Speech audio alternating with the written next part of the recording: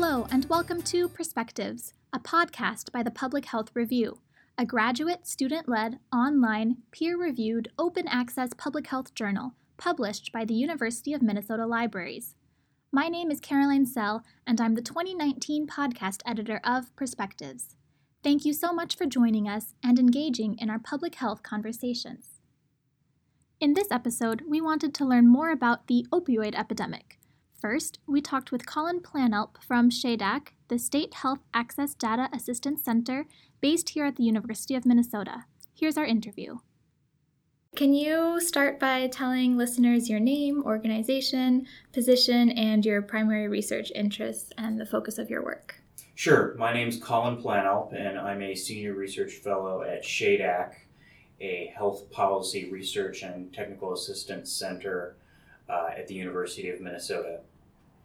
And the main areas of my work and research are providing technical assistance to states that are implementing healthcare payment delivery system reform, especially in using measurement to inform their policy making and to evaluate the effects of their interventions and their reforms. And also lately, a lot of my work has been on the opioid crisis, in monitoring the opioid crisis and advising states and federal agencies on how to measure their interventions in the opioid crisis and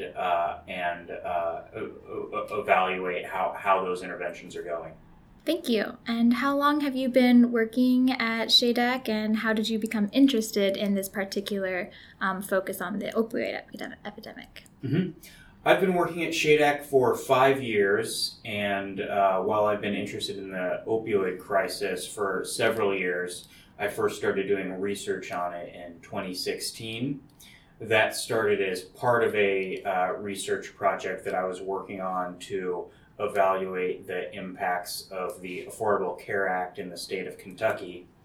And one of the topics that we were interested in researching was the potential impacts of the ACA to increase access to substance use disorder treatment. And the ACA can do that by expanding access to treatment for people with substance use disorders. And what we found in the process of researching that topic in Kentucky was that Kentucky was a particularly interesting case study because it has especially high rates of opioid use disorder, especially high death rates from opioids, because it kind of originated in the epicenter of the opioid crisis where it really all started. And have you been able to see how this research that you've conducted on Kentucky has been able to expand to other states? Yeah, so what we've done is based on that initial interest in the state of Kentucky and interest that we had heard from other states, we started expanding that work into examining the opioid crisis and monitoring that across the United States. And at the state level, we have pulled together data on the state level on the opioid crisis and put that on SHADAC's State Health Compare website as a tool for state policymakers and journalists and really anyone who's interested in the crisis, so that they have access to easy to use and understand data to monitor the opioid crisis. Have you seen that other states have actually been using this? You said this was done in 2016, so now have you been able to evaluate how everything has been going since then? So what we do is on some projects we have advised states on data sources that they can use to monitor the opioid crisis, to see how things are changing, which is important because the opioid crisis is really an evolving topic. We have advised states on, for example, quality measures that they can use to ensure that opioids are being prescribed using best practices. And what we found is that states are really interested in using those data to keep track of what's happening in their states. So for listeners who might not be familiar with this particular area of public health, how would you describe like a high-level overview of the opioid epidemic? Mm-hmm. So the first thing that is important to discuss is what opioids are. So opioids are a class of multiple drugs that impact the opioid receptors and the pleasure centers of the brain. So they can be useful for treating pain, but opioids also can create sensations of intense pleasure, and because of that, they're prone to abuse. Opioids can also be highly addictive, which can cause people to continue to seek out and abuse opioids, even when they recognize that it's causing themselves harm. Because of that, once someone is addicted to opioids, and because all opioids are chemically related and act on those same opioid receptors in the brain, a person, once they're addicted to opioids, if they're no longer able to access their original opioids that they began using, may switch to a different type of opioid. The common example that we hear about are people who may have become addicted to opioid painkillers because they were involved in an auto accident or a workplace injury, that they're no longer able to access prescription opioids from a doctor, so they may switch to illicitly trafficked opioids like heroin or synthetic opioids that they obtain through illicit sources. The other important side of the opioid crisis to keep in mind is how it began. So it's commonly understood that the opioid crisis began with prescription opioid painkillers in the 1990s and 2000s. Healthcare providers began prescribing a lot more opioid painkillers to treat people's pain. And in parallel with that increase in prescribing of opioids, we see in the data a gradual increase in the rates and numbers of opioid overdose deaths. By 2011, the CDC recognized that change in the rates of opioid overdose deaths and declared deaths from prescription opioids to be an epidemic. In the years immediately following that there were some positive signs suggesting that efforts by healthcare providers and drug makers and policymakers to reduce access to prescription opioid painkillers was having some progress in reducing the rates of death from opioid painkillers. But what we see now is that during that same time that death rates were kind of plateauing or slowing from opioid painkillers, they were increasing rapidly from illicit opioids, such as heroin first, and then later synthetic opioids, as many people started switching to sources of illicit opioids when prescription opioids became harder to access. And so kind of where are we at now in this history of the opioid epidemic? Mm-hmm. So currently where we are is since around 2011, rates of death from prescription opioids began to slow, but during that time, rates of death from heroin and synthetic opioids began increasing substantially. So despite that decrease that we've seen in growth from prescription opioid deaths, we're still seeing the opioid crisis accelerating, driven these days mostly by illicitly trafficked synthetic opioids such as fentanyl. So what has been some of the biggest surprises that you've seen in your work? Mm-hmm. So probably the biggest surprise to me in researching the opioid crisis is how rapidly it has been evolving in the past few years. The opioid crisis began with prescription opioids, and it really took more than a decade for prescription opioid deaths to reach the point where the CDC declared them to be an epidemic and really began drawing a lot of concern. But within 5 years, deaths from heroin grew 400% and outpaced deaths from prescription opioid painkillers by 2015. And soon after that, deaths from synthetic opioids like fentanyl grew 900%, and now are higher than either heroin or prescription opioid painkillers. Can you talk a little bit about the populations that this is most affecting in the U.S.? So it's important to keep in mind when you think about the opioid crisis that there really aren't any segments of the U.S. population that have been completely unaffected. We see increases over time in all racial and ethnic groups. We see increases over time in just about all age groups: children, young adults, middle-aged adults, elderly adults.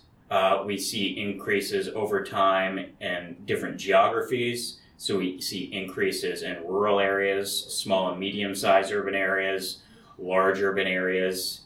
We see increases over time across both men and women. There are certain segments of the population or certain areas of the country that are more affected by different types of opioids.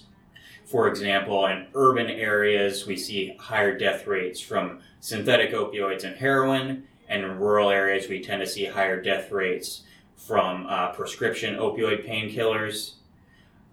Certain racial and ethnic groups see different breakdowns. Whites tend to have higher rates of death from prescription opioid painkillers, where African Americans tend to have somewhat higher death rates from heroin and synthetic opioids. But back to my original point, there's really no segment of the population that has been unaffected by the opioid crisis. Everyone's seen large increases, or at least measurable increases in overdose deaths over the past couple of decades. So at this point, are you hopeful about the future of the opioid epidemic? If so, what would you expect would be the cause of the decline in a lot of these opioid deaths? And if not, what do you think is preventing these declines from happening? What really needs to be done in order for the opioid death rates to decrease? Mm-hmm. So we're starting to see some glimmers of hope in the opioid crisis. From 2016 to 2017, death rates from prescription opioid painkillers and heroin both saw no increase in that 1 year period. It's likely that was affected at least in part by efforts to intervene in the opioid crisis. For example, efforts to be more careful in how opioid painkillers are prescribed,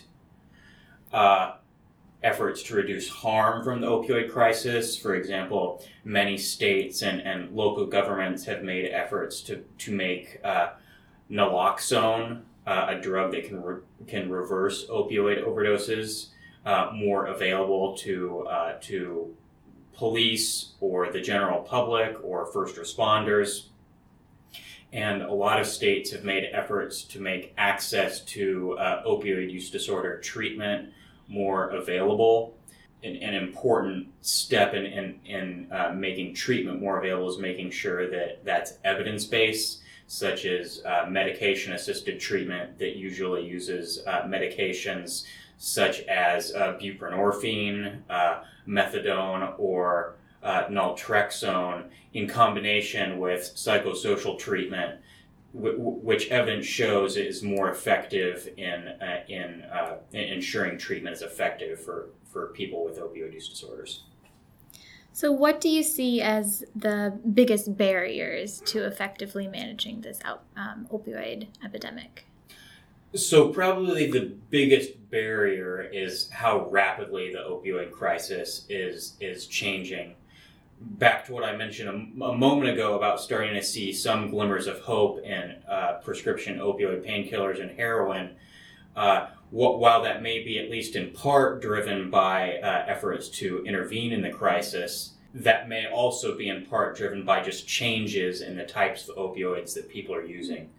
During that same 1 year period from 2016 to 2017, we saw about a 50% increase in the deaths from synthetic opioids And we're also seeing other changes in the opioid crisis during that same time period where heroin and synthetic opioids began to see that rapid increase since around 2011, 2013. We've also seen some stark increases in death rates from cocaine and psychostimulants such as methamphetamine.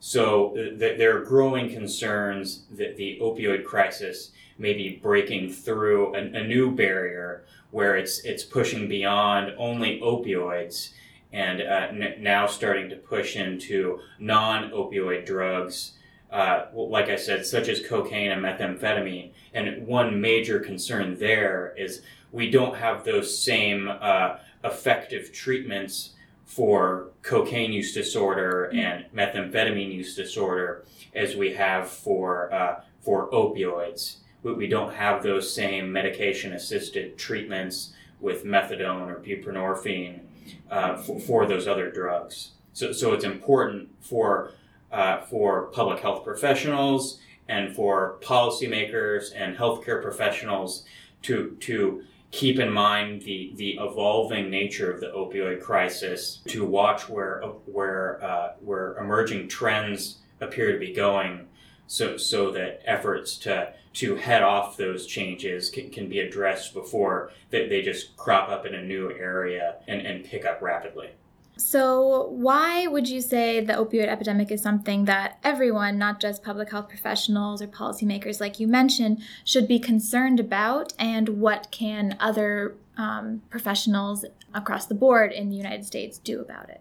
So I think it's important for everyone in the United States to understand about the opioid crisis, both because of the massive scale of the opioid crisis and because of its potentially dire consequences.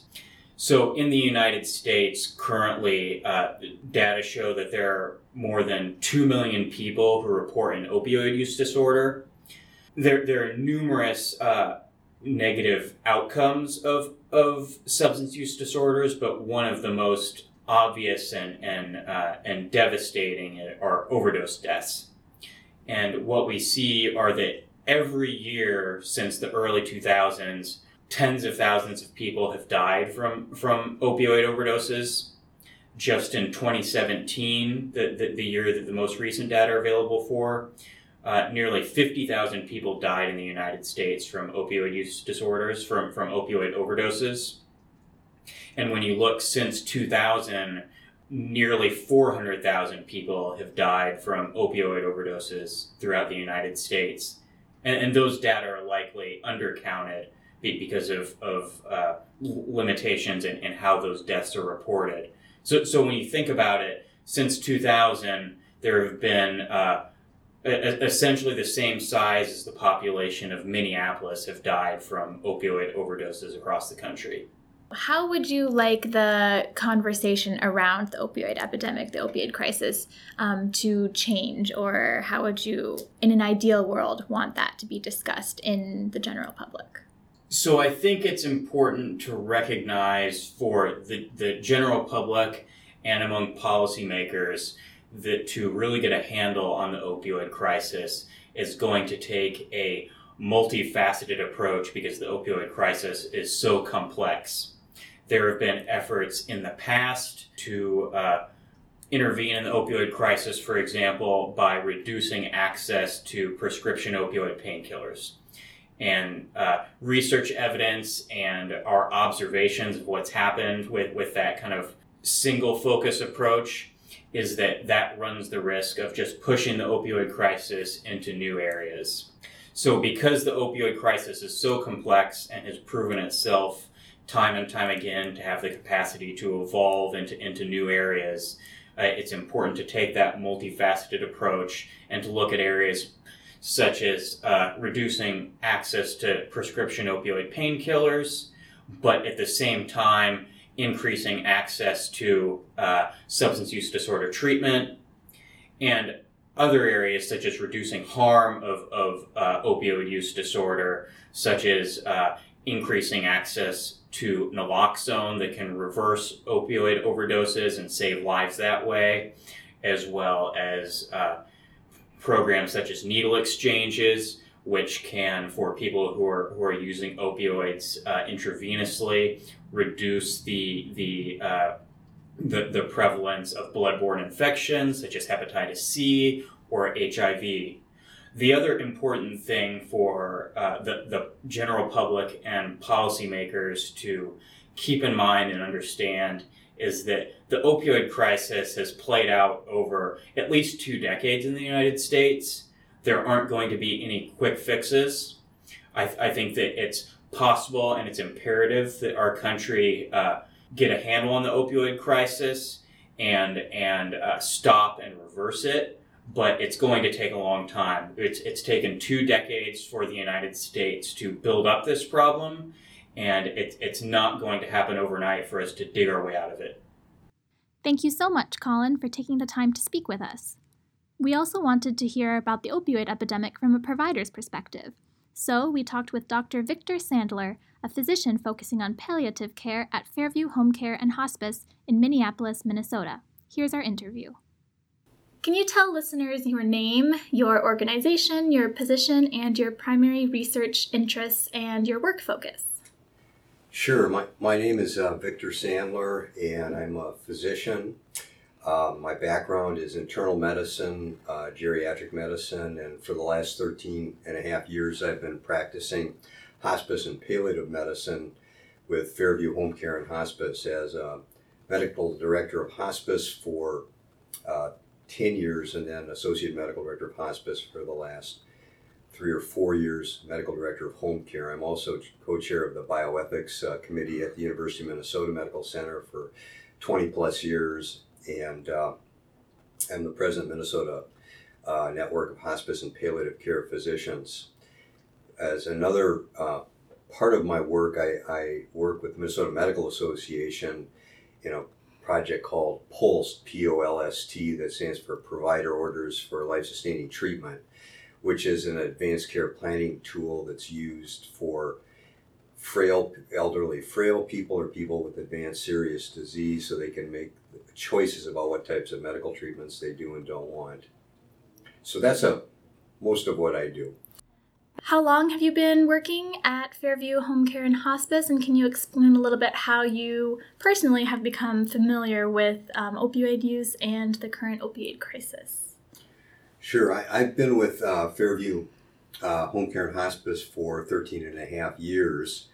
I did a lot of work in end-of-life care in my work in geriatric medicine, and took care of a lot of dying patients, which and through that I came to my interest not only in ethical decision-making, particularly focused on ethical end-of-life decision-making, but also very interested in hospice care, because that's the best way we can care for people that are dying, that have terminal diseases in our country. And one of the tools that we use, that I had to develop expertise in as part of my work in hospice and palliative medicine, was how to use opioids effectively, because opioids are often our most effective tool for people that have significant issues with pain, but also issues with shortness of breath or coughing that are at end of life. So I had to research that area extensively, read about all the work that had been done, and then through my clinical work and practicing with our hospice patients and their families, develop skills and expertise in that area. I became boarded in hospice and palliative medicine. That actually wasn't a recognized specialty until 2008. And I joined Fairview Hospice in 2006, so 2 years later became boarded in that area. And a lot of that involved developing significant expertise in the use of opioids. For listeners who might not be quite as familiar with this particular area of public health, how would you describe kind of a high-level overview of the opioid epidemic? Well, the opioid epidemic, I think, was precipitated in large measure by 2 forces. The first was maybe there were 3 steps to it. The first was the designation of pain as a vital sign, and the proposition that pain should be much more aggressively treated. Both acute pain, such as you would have after surgery, but also chronic pain, which many millions of people suffer from. And then tools were developed. In other words, more opioid tools were developed. What comes to mind specifically is OxyContin, which was developed, I guess about 25 plus years ago. And then it was marketed very effectively to physicians as a tool to treat chronic pain, and also marketed as an opioid that was less addictive, even though that was not true. But it was marketed that way, and doctors were essentially sold a bill of goods on OxyContin and opioids. OxyContin specifically, it could be used effectively for long-term pain without leading to addiction, which all opioids are addictive, including OxyContin. OxyContin is just as addictive as other opioids. And then the doctors, we did not do our job effectively, and we like to talk about doing evidence-based medicine. That's really the template we like to use for medical care, is that we like to have solid evidence from well-done studies to show that treatments are or not effective. And the doctors basically bought the bill of goods that opioids should be used much more extensively, particularly for chronic pain, and began to prescribe them widely to millions of people for chronic pain, when in fact there was not good literature, medical research to validate that this was safe and effective. And it turned out it was not safe and effective, and millions of people became addicted. And millions of people, most of them accidentally overdosed, some of them by virtue of taking excessive doses of prescribed opioid medication, some of them because they couldn't get the opioids they were addicted to any longer from their doctors and went on the streets to get other types of opioids. And this combination of factors led to hundreds of thousands of deaths across the country. So I think that doctors have substantial culpability here, as well as the pharmaceutical industry. And when would you say that this all kind of started? When you mentioned when these new tools were developed, like OxyContin, and how doctors were kind of just really pushed on board right away. How long ago would you say that was? It was, in the range of 20 to 25 years ago, and that's when you start to see the increase in opioid deaths as well. But I think that's when the campaign to really aggressively market opioids and the declaration, I don't remember the year precisely, but it was in the 90s when pain became a vital sign. Doctors were expected to treat pain more aggressively. So why would you say it's only kind of now, within the past couple years even, that we've seen such an increasing impact of the opioid epidemic, even though it started, many, many years ago, and now only we're seeing the after effects? Well, I think we reached a tipping point, if I can use that term. I think something should have been done in a much more major way years before, because it was recognized that there were increasing opioid deaths, and the issue with, OxyContin was determined to be just as addictive and was abused widely. These things were recognized, many years ago, but there was very little done about it. And why didn't that happen? I think that there's probably a lot of factors why it didn't happen, but there's no good explanation that's satisfactory to explain away the deaths of tens of thousands of people through opioids. I think that, I guess when we began to see that not only were tens of thousands of people were dying, but we actually saw for the first time in I don't know how many decades and decades, and I don't know if it's happened in the last 100 years, where the actual life expectancies of particularly certain groups of American males started to go down. Throughout the last 100, 120, 150 years, life expectancy has gone progressively up, and in recent years it's actually gone down in certain groups of men in particular.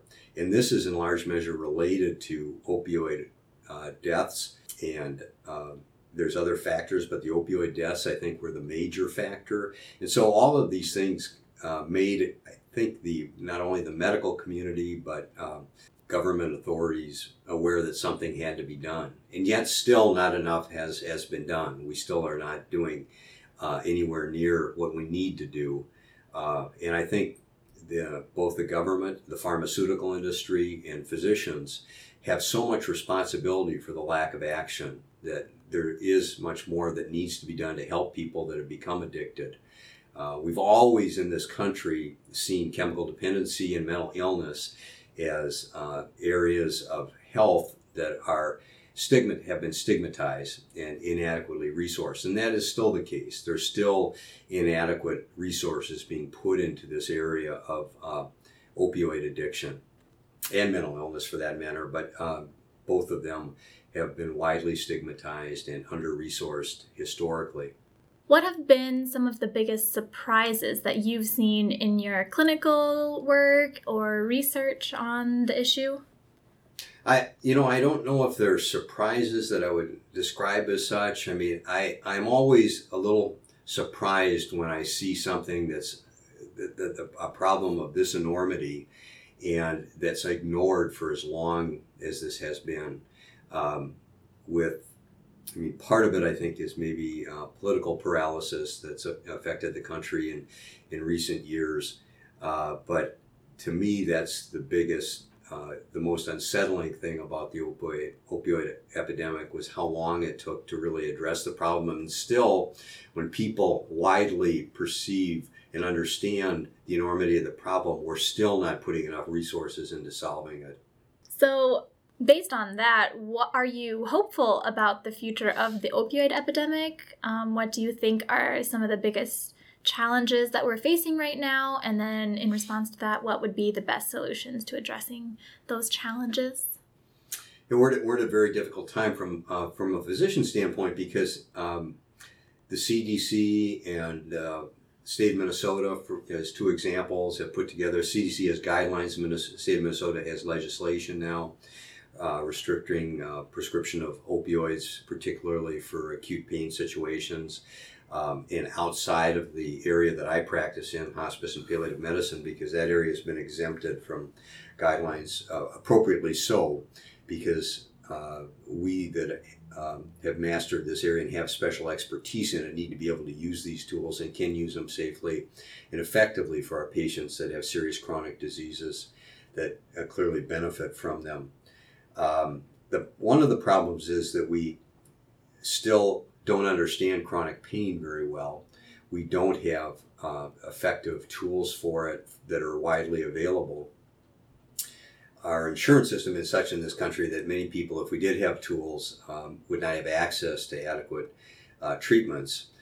And in some cases, opioids have been effective for patients with chronic pain, and now they're being taken off the medications because doctors are worried about their liability and criminal liability for breaching CDC guidelines or state laws governing opioid use. So my biggest concern forward is for people with chronic pain, someone who may be using opioids effectively and safely and don't have alternatives, have not been offered alternatives. So I think that we have a lot of work to do both in the research area of looking into chronic pain, how to deal with this area effectively, but also to be very careful about doing harm to patients that are really struggling because they have chronic pain issues. And opioids may have been effective, and now they're having this effective modality of treatment withdrawn from them. And so where do you think those changes need to occur to help these groups of people? I think, one area, for example, would be in the area of hospice and palliative medicine or pain treatment to develop greater physician expertise. One of the things that to give an example, there's what's called a National Organization Center for Advancement of Palliative Care, and they believe there's two levels of palliative care. Palliative care is the discipline where we look at people suffering globally in terms of and try and manage the patient's symptoms whether they be emotional, physical, or spiritual, with a team of providers, which means nurses, social workers, doctors, chaplains working together to help patients and families deal with these issues. We have to have more palliative care expertise in the country, and people have to have more expertise, develop more experts in this discipline. But we also have to have a better fund of knowledge and expertise developed by primary care physicians, cardiologists, oncologists in this area as well. They have to have a better toolkit to deal with these issues. And we just have to have better resources to manage people with chronic pain, both research to understand it better, but when we have effective programs for helping people with chronic pain, they have to be available to them. It has to do also with managing people that are addicted to opioids that shouldn't be on opioids, whether they have chronic pain or they're addicted, whatever the case may be, but need to be off opioids because they're such a dangerous drug. And we have to have available resources to manage their chemical dependency, to help them detoxify, get off opioids, and get their lives back together by effective chemical dependency treatment. So why is the opioid crisis something that everyone, not just people working here in the public health field, something that everyone should be concerned about? Because it reaches so deep into our society. I mean, so many people have had family members. I mean, there's very few families in the country that have not been touched by the opioid epidemic because it is so widespread. And in many respects, it's getting worse in the area of outside of medicine now. I mean, doctors are being reined in by professional guidelines, by legislative restrictions, state laws that are being passed nationwide to restrict doctors. So doctors are probably, a lot of them, paranoid about even prescribing opioids. And to some degree that's good. But meanwhile, the opioid epidemic, even though we sort of hit a plateau a bit in terms of the opioid deaths, the number of deaths from fentanyl, a lot of it coming from China, and carfentanil, these very, very potent opioids that are now being placed into pills manufactured outside of the pharmaceutical industry on the black market. And their deaths from fentanyl and carfentanil are going up very rapidly. So, we have to address this broadly as a society, and we have to, at the same time, we're trying to treat effectively people with chemical dependency and chronic pain and develop proper tools for doing this. We also have to look at the law enforcement aspects and relationships with China. I mean, it goes very broadly because China has not done a good job in policing its own country, where most of this synthetic fentanyl, carfentanil, is being manufactured, or a great deal of it, and causing many, many thousands of deaths in this country. So this is such an enormous problem, and my knowledge of it, my expertise is, of course, on using opioids correctly, but the problem is so much greater than that. And what can people outside of the world of public health do to support the work being done within public health to end the opioid epidemic?